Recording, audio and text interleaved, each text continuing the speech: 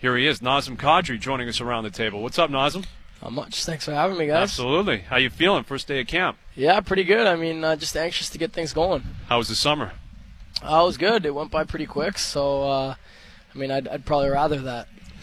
What thing do you dread most about this day coming in? Is it the fat test? Is it, some sort of physical testing? I mean, what is it? Did you guys already do all that fitness testing? Yeah, I'm all done. I mean, I don't think everyone's done it, but I came in early and just kind of knocked it off, so I didn't have to worry about it. But it's definitely the Wingate test for me. I mean, that's something that's real tough, and I'm glad it's over. So describe to the listeners what the Wingate. We know what it is, but what is that specific test? So basically, it's just a weighted test that you basically go as hard as you can for 30 seconds, and I think it's 10% of your body weight that they drop on the bike, and like I said, it's weighted, and you go 30 seconds as hard as you can, but those 30 seconds feel like 5 minutes. It's gross. How annoying is it when teammates come off that bike and they're smiling about it?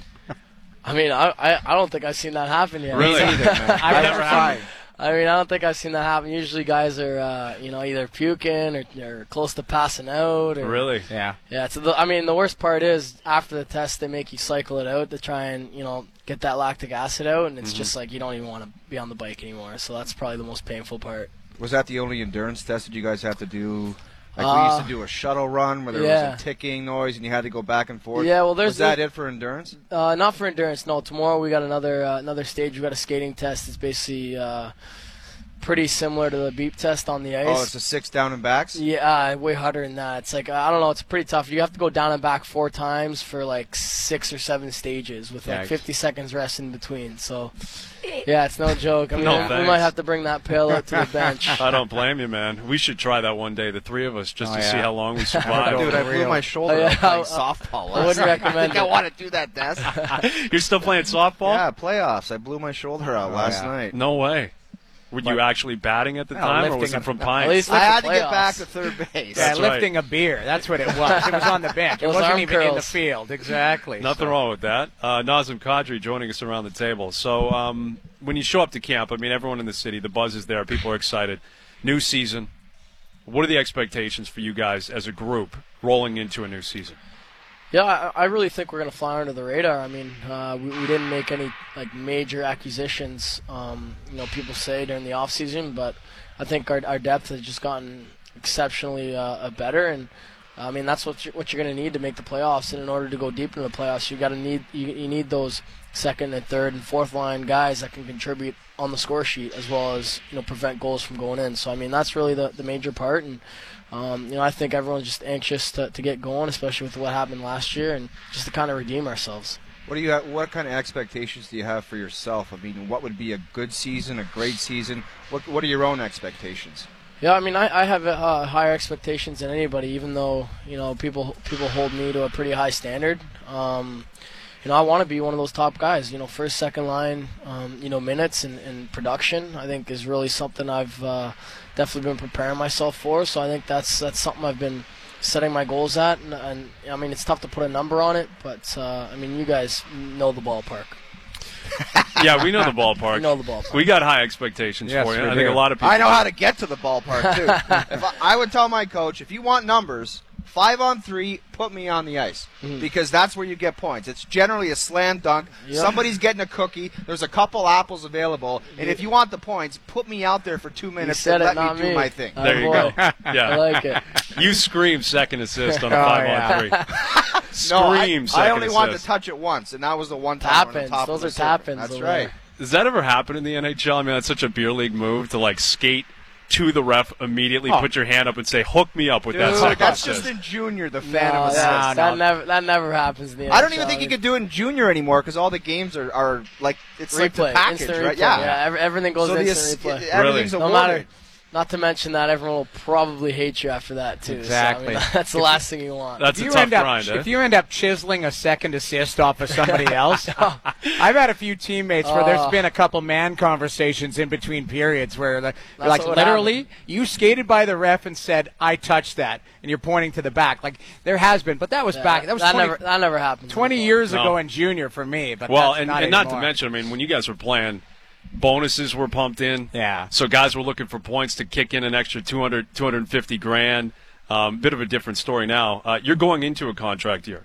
How does that affect your mentality? Does it weigh on you at all? No, I really don't think it does. I mean, I've been in this situation before, and the last time I was in this situation, I felt like it was a lot more pressure put on me. So, I mean, I think I've handled it well, and really, I just got to play my game, and everything else is going to follow.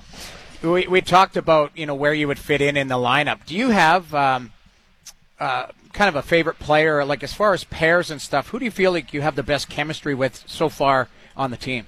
Probably Lupul. Yeah. I mean, me and Loops get along great, and I think that translates on the ice as well. And he's a heck of a hockey player. He's been around for a while, so I mean, I've kind of tried to imitate how he prepares himself and how he's become a pro, because he's been there before. He was also drafted 7th overall, just like I was.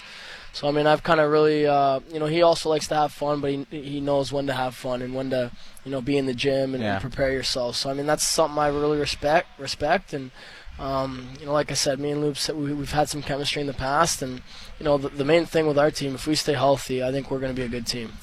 We're talking about potential, and as far as the player you want to be, if you want to max out and be the player that you think you can be, you can be, do you think that's possibly riding shotgun with Phil Kessel on your right side? It could be. It could be. I mean, time is obviously going to tell, and that's obviously not my decision to make. Yeah. So I know that Tyler Bozak is a heck of a hockey player. I agree. And if our team's going to win, we're going to need both of us to contribute. So it's not. It's more of a 1A 1B type situation. It's not one or two. And that's not for just me and him. It's for our wingers and our defensemen and our goaltenders. I mean, everyone's going to have to put together an honest effort in order for us to be successful. Nazem Kadri joining us around the table. We're live at the MasterCard Center, day one of training camp. This offseason, the team has brought in a number of players that might be deemed bottom six guys, but there are a lot of players at camp, and the expectation is competition will be accepted here by the coaching staff, by the management staff, and that's what they want. The past couple of years, you and Bozak have been 1A, 1B in terms of up the middle of the ice.